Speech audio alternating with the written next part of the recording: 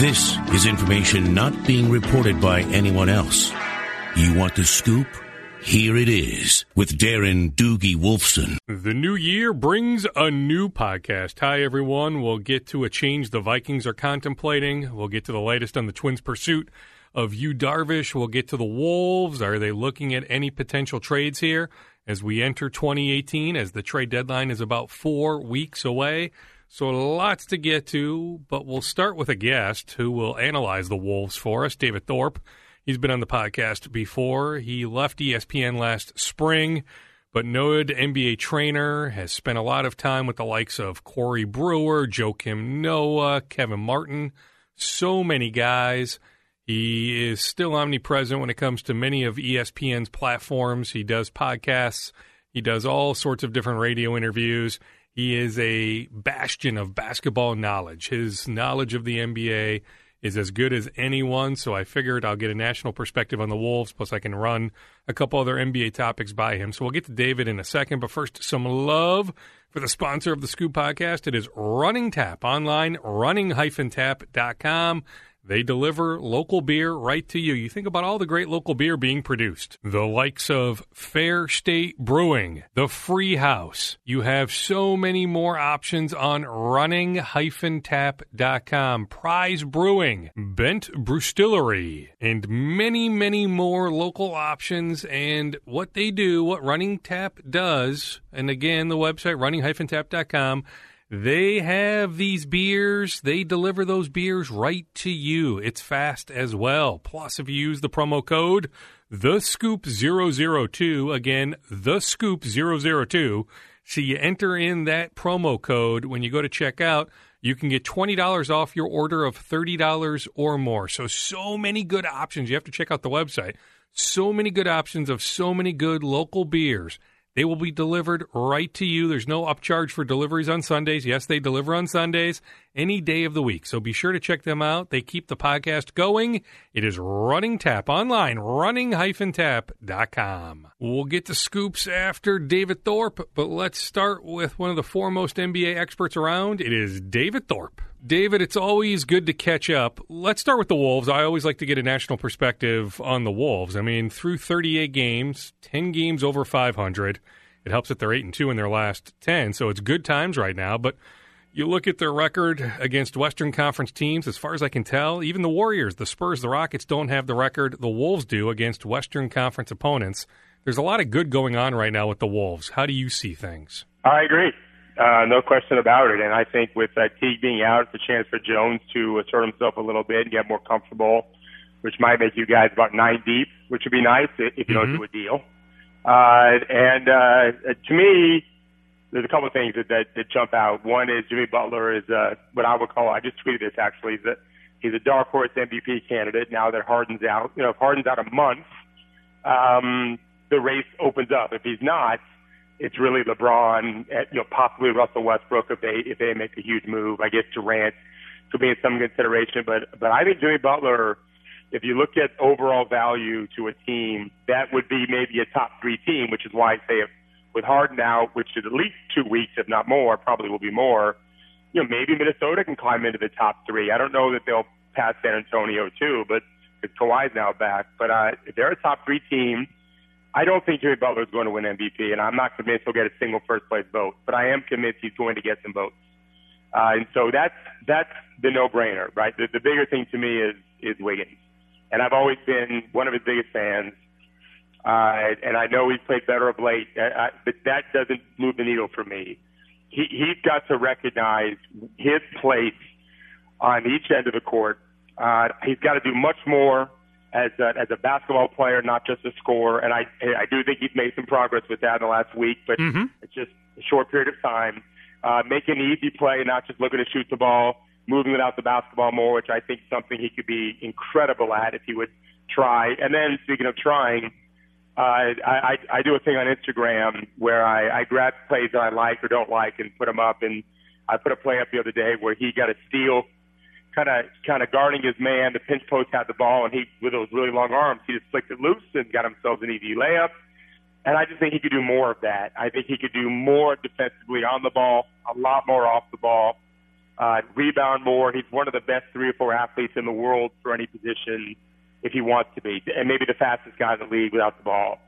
And so if and by the way, he wouldn't be the first guy ever at his age just, suddenly blossom later in his career, meaning later in the season or early in his career, where all of a sudden he becomes an all-star level player. That's kind of the norm. Kawhi Leonard was just a nice role player on a great team.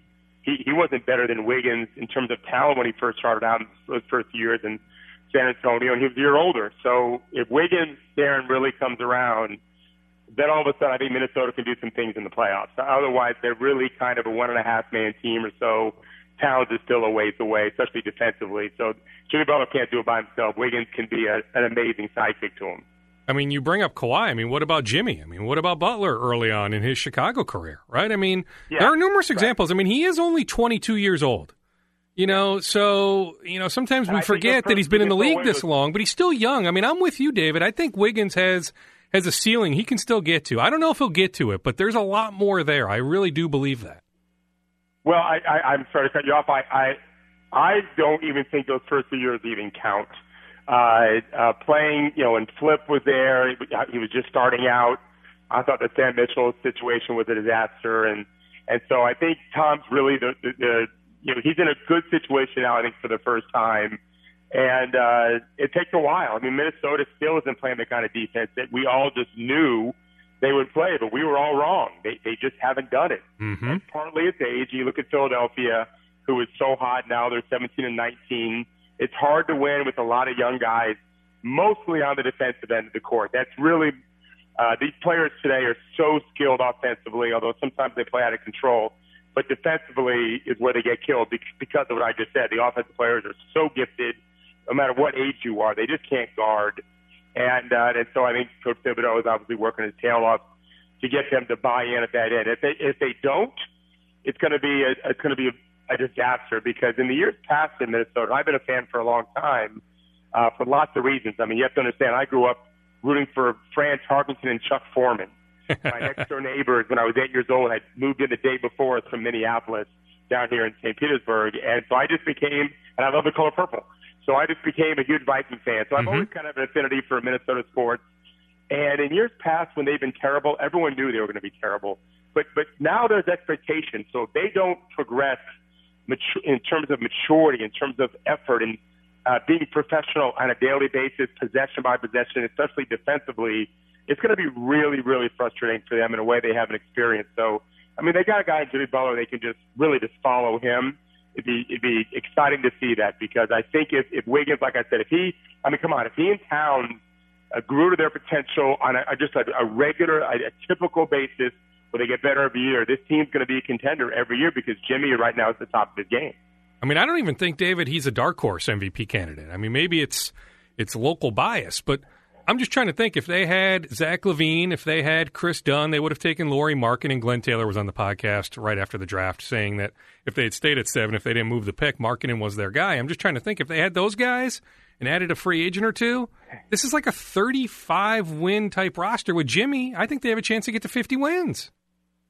Well, I'm not going to argue with you that in terms of pure value, again, I think he's a dark horse MVP, but I just got done doing a podcast with David Griffin, the former GM of the Cavs, and we think I asked the question with him and Tom Havastro, if LeBron finishes out this regular season where he is now and wins the MVP, which is absolutely, I wouldn't even say probable right now because of Harden's injury. Otherwise, Harden, you have an argument with Harden. I wouldn't know who to pick in early January.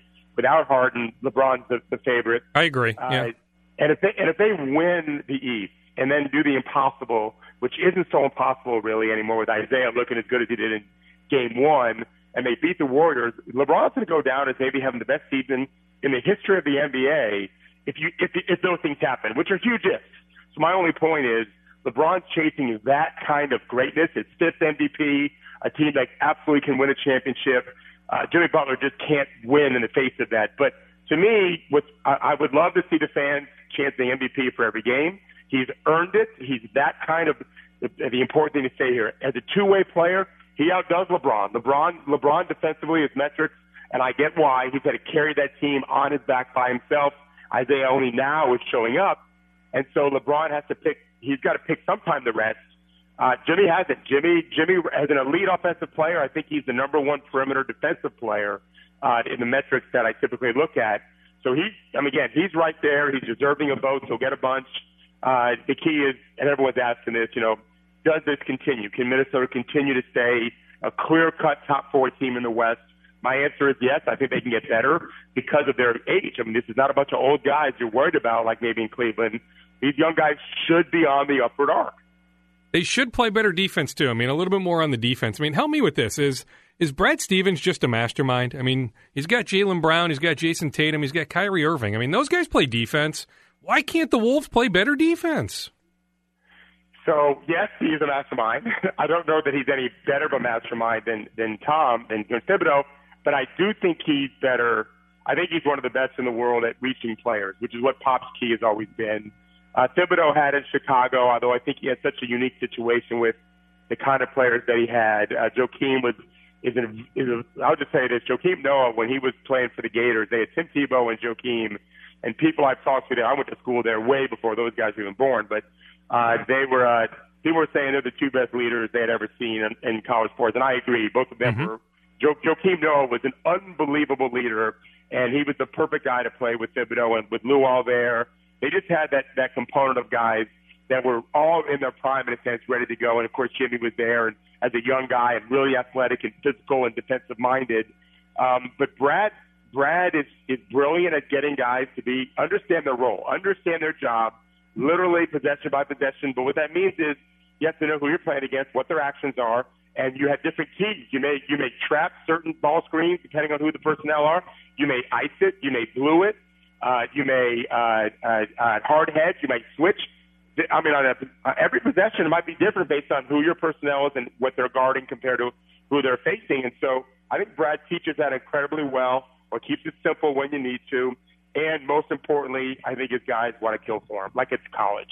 Like they got the people I've talked to that played for Brad, or after they've played for Brad when they've gone on another team, they just love him to a man. I mean, just love everything about him. And Tom's a hard guy to swallow. You know that. I think the players will play for him, but we haven't yet seen evidence that they'll really compete at the highest level every night.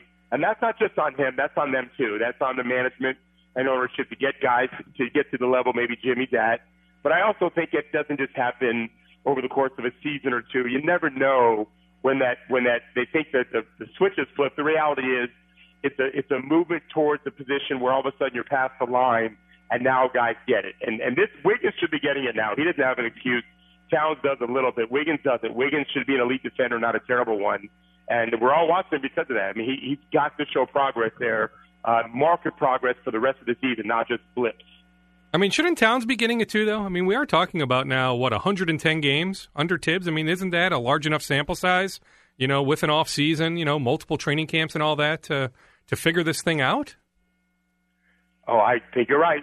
I mean, yes, there's no question that we can't just say, well, he's pretty young. He's played enough, and he's talented enough.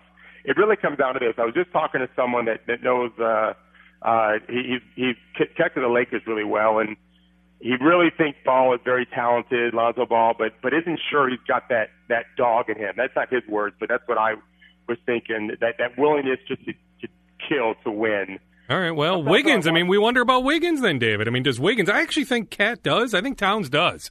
I think Towns does have that in him. I don't know about Wiggins, though. I agree with you on Wiggins, and I agree with you on Towns, except for this. Mm-hmm. And I've done this on my Instagram account with Towns. I love to show plays where Towns shows that extra gear. He does it on the offensive glass really well. He's got the quick second bounce for a guy that isn't, an uber athlete, elite athlete. He's a good athlete, very good athlete. Mm-hmm. But he'll go get it. But then there'll be plays defensively where he's just nowhere to be found. And so he just doesn't engage. And a guy like Taj Gibson, who's done it for so long in his career, and many of the top defensive players, they just don't take plays off, especially if the offense doesn't revolve around that. And Towns has Butler and Wiggins. I mean, he doesn't have to have it. Collectively, it's a big deal, too. It's hard to play great defense with 4 if the 5th guy is just out to lunch. enough. Then no one's out to lunch every single play all the time, although Harden for 1 year maybe was. Normally they just have enough spots, but it seems like Minnesota, I'm not going to say they've turned a big corner, but it seems like they're starting to turn that corner. You'd like to see it, for a longer period, not to win every game, but just to defend with passion and purpose and have that identity. Because I think, offensively they're a special team. They're not elite, but they're very good. Definitely top 10, maybe even top 6 by the end of the year. They've just got to make that commitment defensively. And I'm sure Coach Thibodeau is preaching every day, but they've got to want it. They've got to want to do it. Is Tibbs actually an underrated offensive coach? So I have an assistant who's the youngest coach in Europe, youngest of any nationality, I think. He's 32, and he has this great Twitter account where he always puts up great plays. And so he's studying coaches from all over the world all the time when he's not coaching himself. And I wanted to ask him that because he had a lot of Brad Stevens metrics that I found intriguing. And I asked him what he thought of Tom, and this was after he left Chicago, and he said that the stuff he runs is really good. He didn't think that Chicago executed as well, and I just figured it's because they spend more time on defense and offense in their focus and their practices and film or whatever. He's blessed with better offensive players in Minnesota. But yeah, I've watched tape on them. I watched them play live. They've got a good mix of ISOs and actions that they run. They might be a little bit predictable, but they're predictable with players that are so talented they can afford it. And I think they have a good plan with what they want to do. They could stand to shoot better. I'd like to see them shoot more threes too. But they have no excuse not to win games because of their offense. We all know what the problem is now. They're an okay rebounding team, but to me it's that disposition to defend possession by possession, which has to be part of the culture and identity of a franchise. The Spurs were able to continue to win without Kawhi for that exact reason. They know exactly who they are and how to win games, and that's because they grind it on every possession, both ends. Where do you stand, David, on the minutes topic that Tibbs is playing his guys, his starters, too many minutes? I think it's ludicrous what he's doing, and I've always thought that.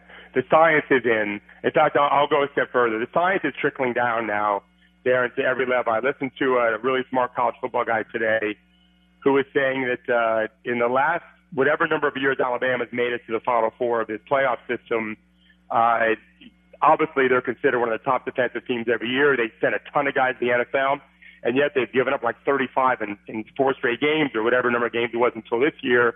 And that Saban recognized he just played his guys too many plays. They were dead by late December, early January. And so he made a change this year, and they held Clemson to 6 points and really just stuffed them. And so it's trickling down. It's something we even follow at the high school level. My son's a 16-year-old playing on a high-level team in Florida, and it's something that I talk to the coach about all the time. In fact, I use Minnesota as an example all the time because our head coach likes to play we have a really good starting 5, and he plays them too much. And so we end up getting really tired of fourth quarters and losing leads we shouldn't lose because the kids are dead.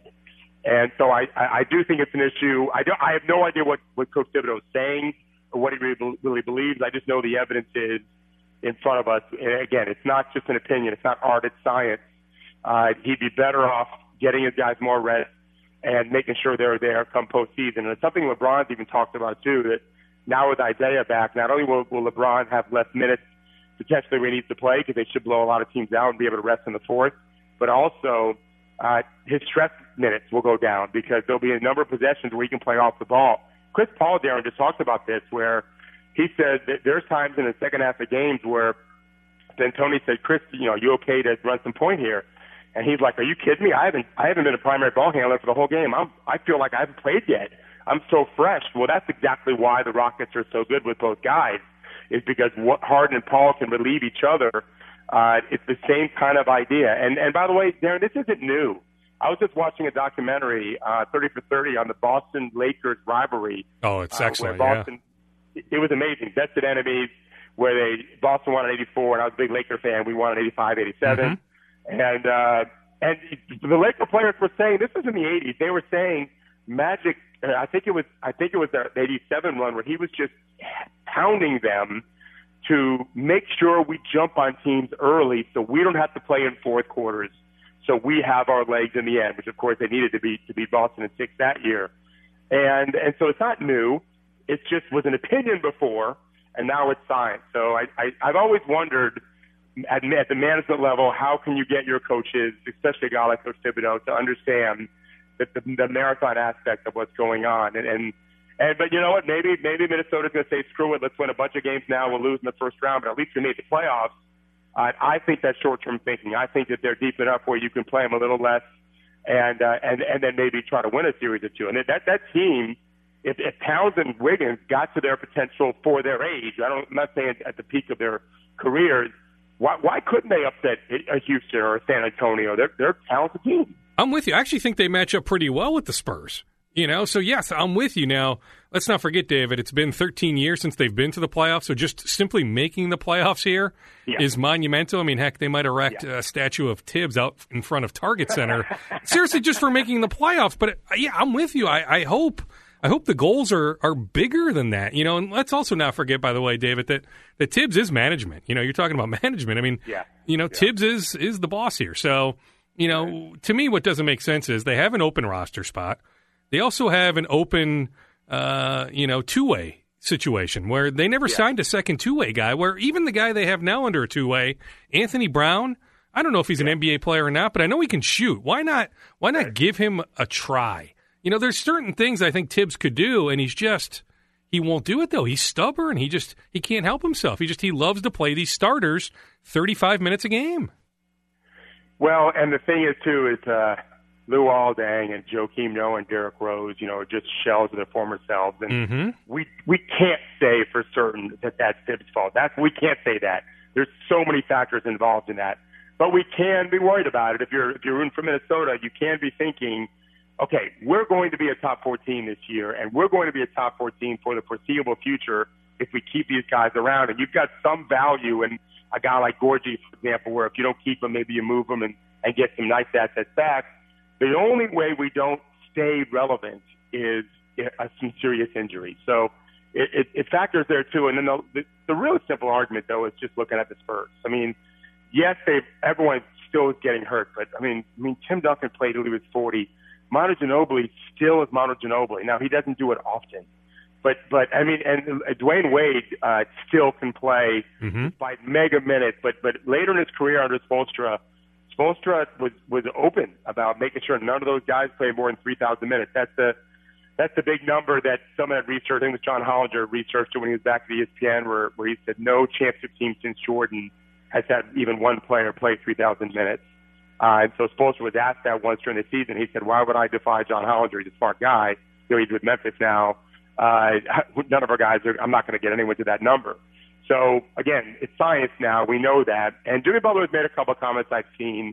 I think what you said is right, though. I think that they're excited to be a top 4 team, and they don't want to take any chance of that. But again, I'd like to see, it's a professional team. It's not a high school team. I'd like to see a little longer-term thinking that, hey, we'd rather be in 5th place with guys playing a lot less minutes and be built for the future than just do everything we can, leave everyone in minutes played for starters, and finish in 4th and die in the postseason and have a shorter run over the course of the next few years.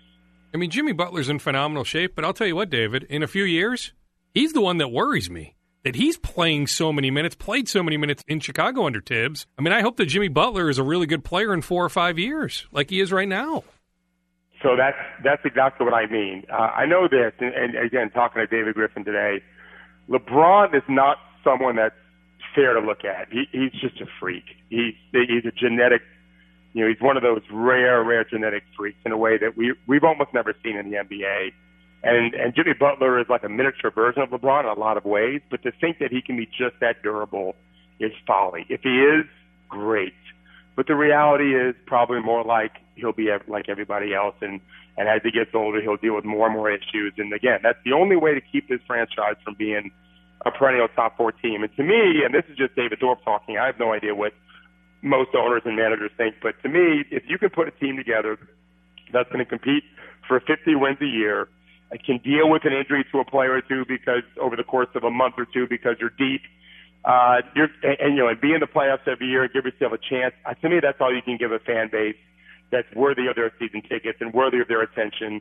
If you put it all in for 1 or 2 great years and then you suck all the other years, as a guy I've lived in Tampa my whole life, if our Buccaneer team was I don't follow football anymore, but I used to. If we could just be a solid 9 or 10 win team and have hope, great. But to win one Super Bowl but suck 2 years later for the next 15 years, that's just not fair. I just think Minnesota's fans would love a perennial 50-win team, and they're built to have that for the foreseeable future, barring catastrophic injuries, bred probably from too many minutes. I mean, I do anticipate the Wolves will make a move or two, whether it's somebody who's bought out, making a trade. I mean, heck, your guy Corey Brewer would be a guy I'd call on. I mean, if I'm the Wolves, Corey Brewer could help the Wolves right now. I would think Pelinka would give him away. I just hung up the phone with him. And the Lakers are telling him that they really want to keep him there. He's become a real role model there. But, I mean, there is a circus there. I think he's always just funny. He's always loved Minnesota. And we talked about 3 playoff teams that have inquired that right now the Lakers just don't want to do anything. But I'm sure there's more. He just doesn't know about it. And God knows what players really know. Their agents tell them all sorts of stuff.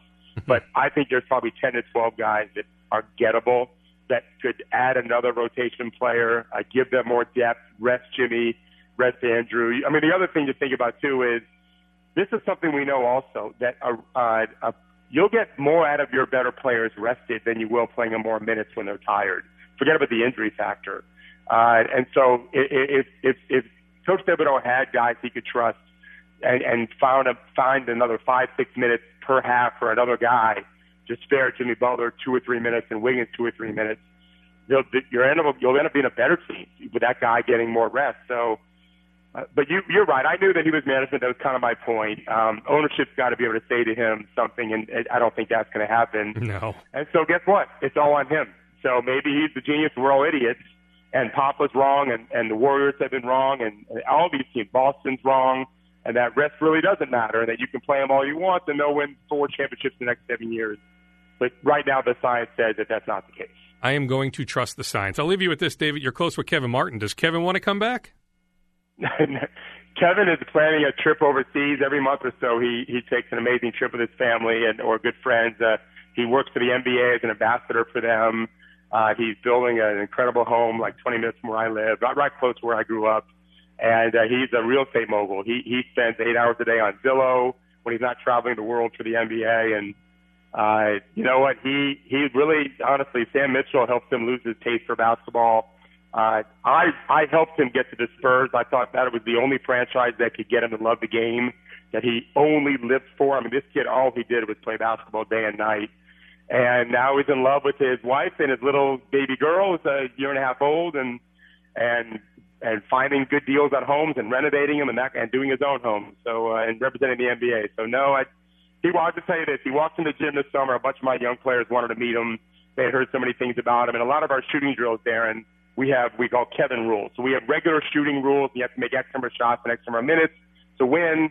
And then we call Kevin rules, which is just another level of making shots that almost nobody can do. I love it. The only guy that's ever come close is Omri Caspi, who's a 40% shooter. He's great. And now he's 50% almost, I think, for the Warriors. Mm-hmm. And so Kevin walked in the gym, and all the guys wanted to see him shoot. And I said, Kevin, this is June. I said, when's the last time? He's like, I'll do it. I said, when's the last time you shot?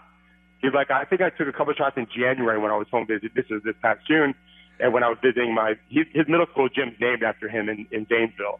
And so the guy's like, oh, come on, shoot it. So he made 8 straight threes. They looked terrible, but they all went in. And then he's like, doesn't matter. I'm done. I'm back to retired. Some guys can just throw in the rim like it's the ocean, you know? Oh, I love it. David, Happy New Year. Thank you for doing this. Let's do it again soon. Look forward to it. Thanks, Darren. He is so good. NBA analyst David Thorpe. Here's what you might have missed on a recent episode of the Crafty Rogues podcast. You want to talk cricket? You look like you want to bounce up and down like a cricket ball on a dodgy wicket. No, I just want to get the cricket out of the way. Yeah. Gloating is bad. Is it? So I'll only We've do it only got 2 listeners who are anyway interested. I'll only gloat for a couple of minutes. Before you get into the cricket. Yeah. Friday night. Yeah. I'm at home with my son. Yes. He's like, what are we going to do, Dad? I'm like, I'm going to give you some cultural lessons. So I took him through some of the dodgy channels on the dodgy stick.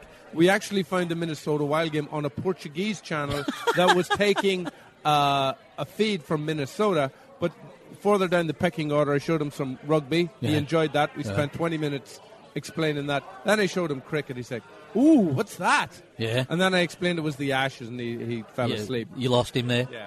You can find the Crafty Rogues on iTunes or wherever it is you find your podcasts. Download and subscribe today. One Insta scoop, reacting to what David had to say. The Wolves are not one of the teams to reach out to the Lakers about Corey Brewer. I'm on that bandwagon. I brought it up with David.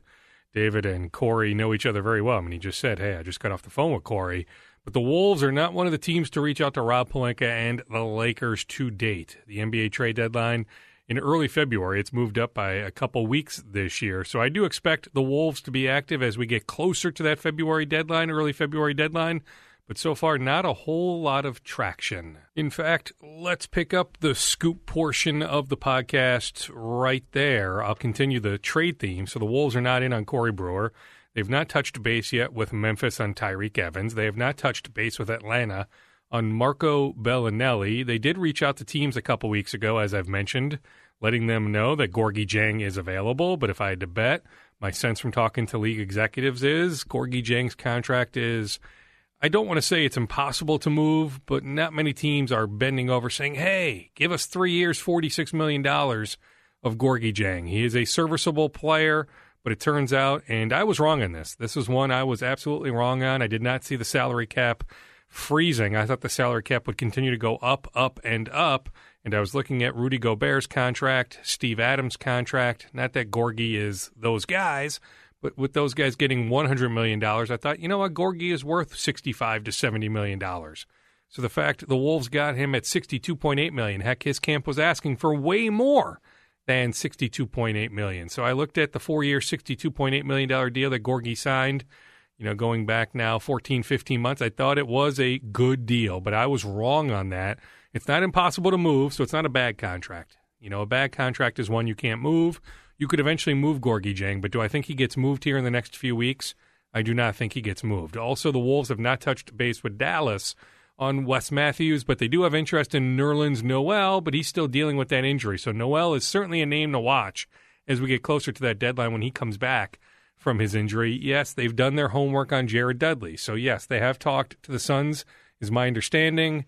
I don't get the sense anything is imminent, but Jared Dudley is a name to watch as we get closer to that February trade deadline. I'll continue to say that I do see the Wolves filling out their roster. Remember, they have that 15th slot open, so I do see them eventually filling that. Now, if they don't somehow come to an agreement on some sort of trade, there will be guys that are bought out. So let's not forget that avenue. I mean, heck, 2 names that came up with David Thorpe, Luol Deng, Joakim Noah. Is it possible the Knicks buy out Noah? Is it possible somehow the Lakers reach a buyout agreement for Luol Deng? I mean, the Lakers want as much salary cap space as possible heading into next summer. Is it possible? That might be a really hard buyout to execute with all that money that the Lakers owe Luol Deng. But if somehow they reach a buyout agreement on Luol Deng, I can guarantee you the Wolves will have all sorts of interest. So whether it's the trade route or signing somebody that is bought out, I do see the Wolves helping their bench in the next handful of weeks, but nothing is on the cusp of happening right this second. I'd love to see Elijah Millsap, Paul Millsap's brother, up. He plays for the Iowa Wolves. I don't sense the Wolves, well, in fact, I know the Wolves have not talked about bringing Millsap up. Yeah, sure, I'm sure they've had some internal dialogue, but it certainly has not reached external dialogue.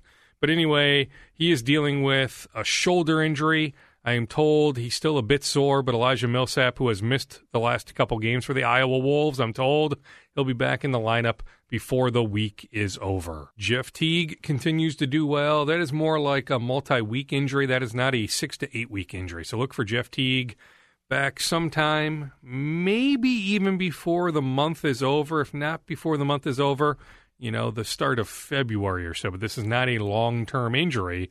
Heck, you know what, though? Tyus Jones is performing very, very well. Heck, I've been saying for a long time Tyus should play more. I'll give the Wolves credit. They nearly gave him away at the start of last season. The Pelicans, the Sixers, and the Kings all tried to grab Tyus from here. The Wolves said no. They were given some offers. They were not great offers. The Wolves said, no, we'll hold on to him. Let's see what we have. I'll give Tibbs credit. He held on to him. He now is realizing that Tyus Jones is a good player. So it's not like Jeff Teague has to rush back, although, heck, maybe he wants to rush back to get his starting job back. But I'm just saying, Tyus Jones playing very well. So, There is no real reason for Jeff Teague to rush back, but this is not a long-term type injury. He should be back relatively soon. Also on the Wolves front, they had a scout earlier in the week at the Georgetown-DePaul game. It's that time of the year. They have their scouts out and about at a ton of games, and that was one they were at earlier this week. All right, let's get to the Vikings. Do not worry about Pat Elflein and his shoulder. He is good to go. Pat Elflein will be the Vikings center on January 14th when they play either the Rams, Panthers, or Saints. Here's what's interesting, though. Here's your scoop. They are absolutely, the Vikings, that is, are contemplating an offensive line change. They love Rashad Hill.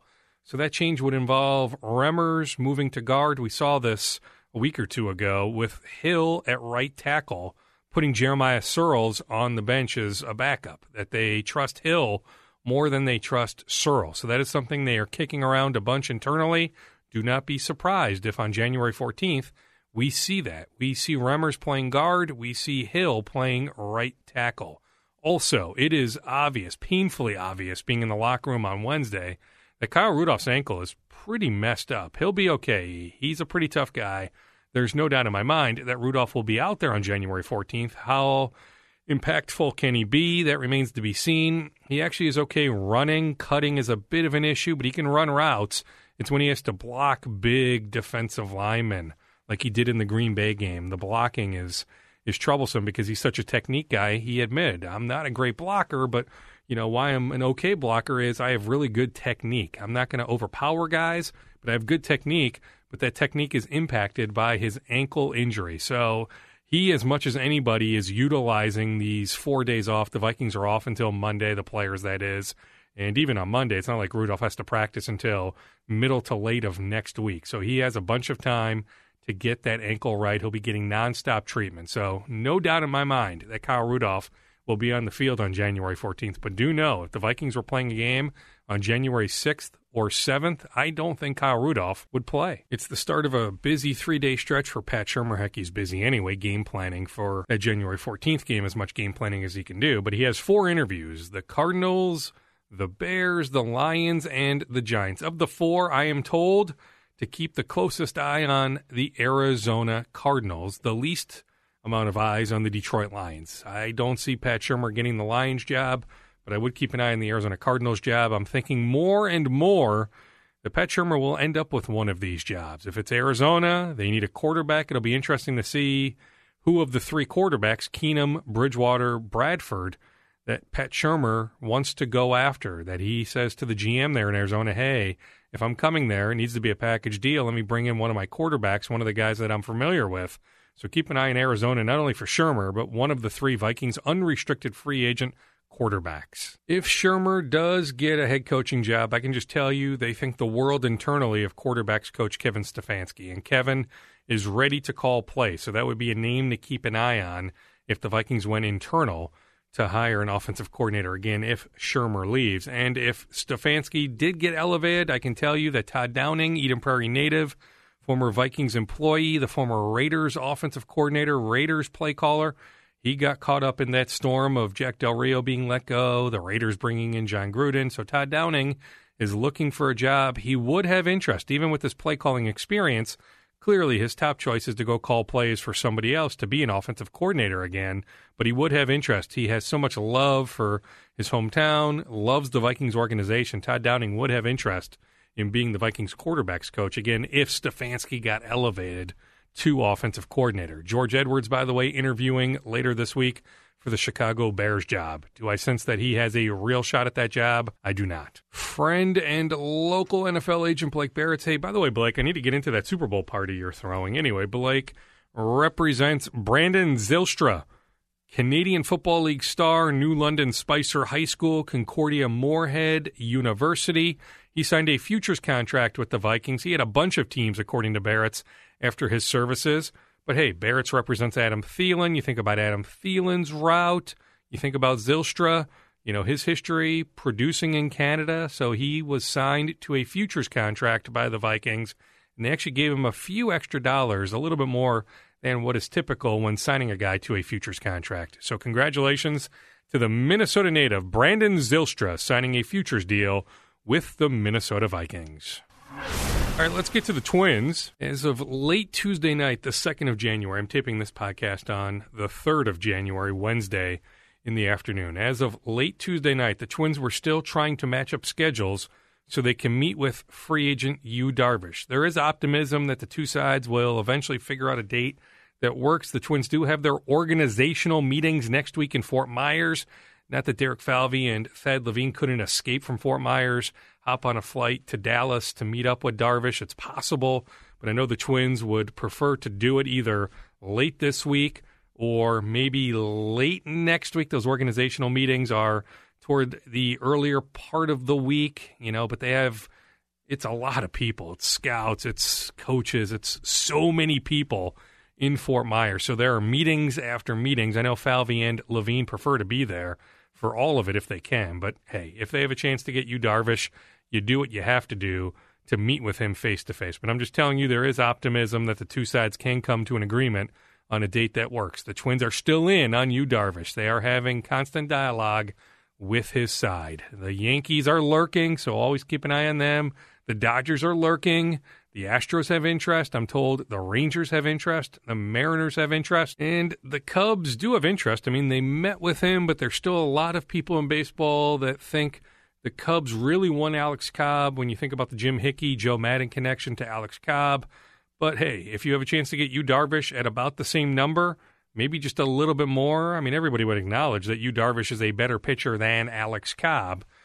So the Cubs are showing interest, but I'm just telling you, there is a belief from a bunch of people that the Cubs really want Cobb, that Darvish will land elsewhere. I can tell you that sources close to both Alex Cobb and Lance Lynn have the sense that the Twins are waiting out Darvish before they do anything else. So the Twins still have interest in Cobb. They still have interest in Lynn. They have talked to Scott Boras, who represents Jake Arrieta. So they are still maintaining dialogue on all the big-name free agent starters, but Darvish is the priority. But I'll continue to say, I've been saying this for how long now? I would be surprised if the Twins offer Yu Darvish a 6-year deal for $130 to $140 million. Are the Twins very open to a 4-year deal for Darvish? Are they willing to pay good money? Yes. I'm just telling you, I don't see the Twins making Darvish a 6-year offer at that monster money. If they somehow went to 6, the money would have to be less on a per-year basis. But do know the Twins are maintaining interest in Yu Darvish, but, hey, no even face-to-face meeting. They have not made any offers. I've been asked that a lot. No, they have not made Yu Darvish an offer. They'd like to meet with him first. Not that you have to meet with him. Thad Levine knows him very well, but if you're trying to meet with him, you're not trying to meet with him, after making him an offer. I mean, heck, if you wanted to make him an offer, you could have made him an offer weeks ago. So no sense whatsoever the Twins have made any of these guys a full-fledged offer quite yet. The Twins have made an offer to former New York Yankee Ji-Man Choi. Ji-Man Choi, report from Korea, the first on this, but I can confirm the Twins have made Ji-Man Choi a minor league offer.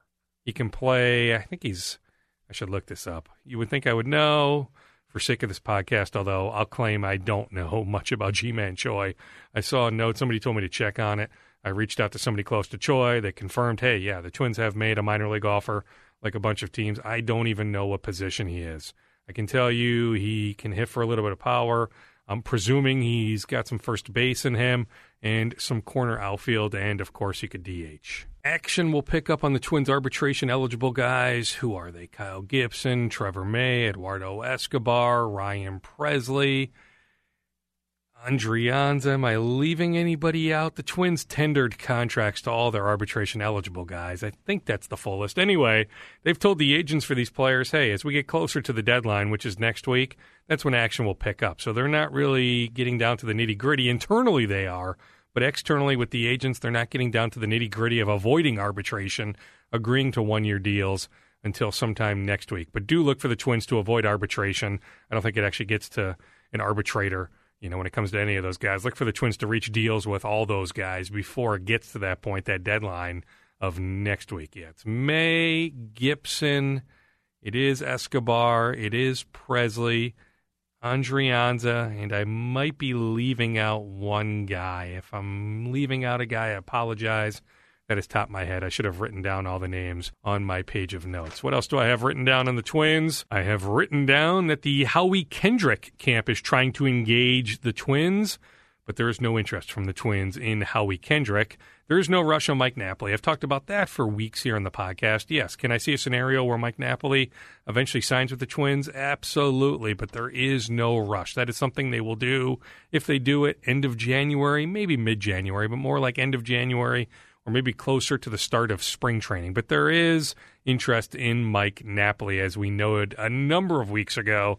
Then it was the Jerry Fraleys of the world and others that picked up on it. But the Twins' interest in Napoli was established. Heck, it was established last year when they made him a nicer offer than Texas, but he chose Texas. But it was established this offseason in November on this podcast. I talked at decent length last week on episode 118 of the Scoop podcast about the Twins putting feelers out on Miguel Sano. That was before the Betsy Bisson allegations. This was before. So, the Twins were just putting out feelers, not knowing what the heck was going on with the allegations put out on Twitter by Betsy. On that front, I can just tell you Major League Baseball is conducting an investigation. They're not going to give us an update on that investigation until their findings are final. So it's an ongoing investigation. The Twins are involved. What makes it difficult is we don't know if Ridgedale Mall video exists going back a couple years. Sano now has a new agent compared to back then. Not that that matters. I mean, Major League Baseball can conduct its investigation whether Sano has a new agent or not. They'll just reach out to the old agent, Rob Plummer, but I know that's complicating things for the new agent, Kyle Thousand. So there's many layers to the investigation at this point. We'll let Major League Baseball do its investigation. We can react accordingly when those findings are released. But just know when the Twins put out some feelers on Sano, it was just to a couple teams. It wasn't many. It was not all of baseball. Might have been more than just a couple, but it wasn't many teams. The Twins did not know about these allegations. Also on the Twins, I mentioned Zach Duke's salary and his bonus money last week, $2.15 million base. He can earn an additional $1.5 million in incentives. To be a little bit more specific, the incentive money kicks in. It's based on appearances. It kicks in at 40 appearances, then goes up. If he makes 50 appearances, 60 appearances, 65 appearances, it's based on appearances. That's how Duke can earn the bonus money. We'll wrap up with a potpourri of notes, but first, just a bit more love for Running Tap, the sponsor of the Scoop podcast online, running-tap.com. They deliver good local beer right to you. It doesn't cost that much. Check out the website, running-tap.com. If you place an order, by the way, that's $30 or more, I can get you $20 off. Use the promo code TheScoop002. So when you complete your purchase on running-tap.com, there'll be a section where you can enter in a promo code. The code is TheScoop002. Again, TheScoop002 for $20 off your order of $30 or more. They deliver on Sundays. They deliver on Saturdays. There's no upcharge for delivery on Sunday. So if you're hanging at home this weekend, it's wild card weekend. You'll be home on Saturday night, Rams, Falcons, seeing if the Rams win that game, if it'll be Vikings-Rams on January 14th at U.S. Bank Stadium. And you need your fix of good local beer. Forget the traditional stuff that you can get at any liquor store down the street.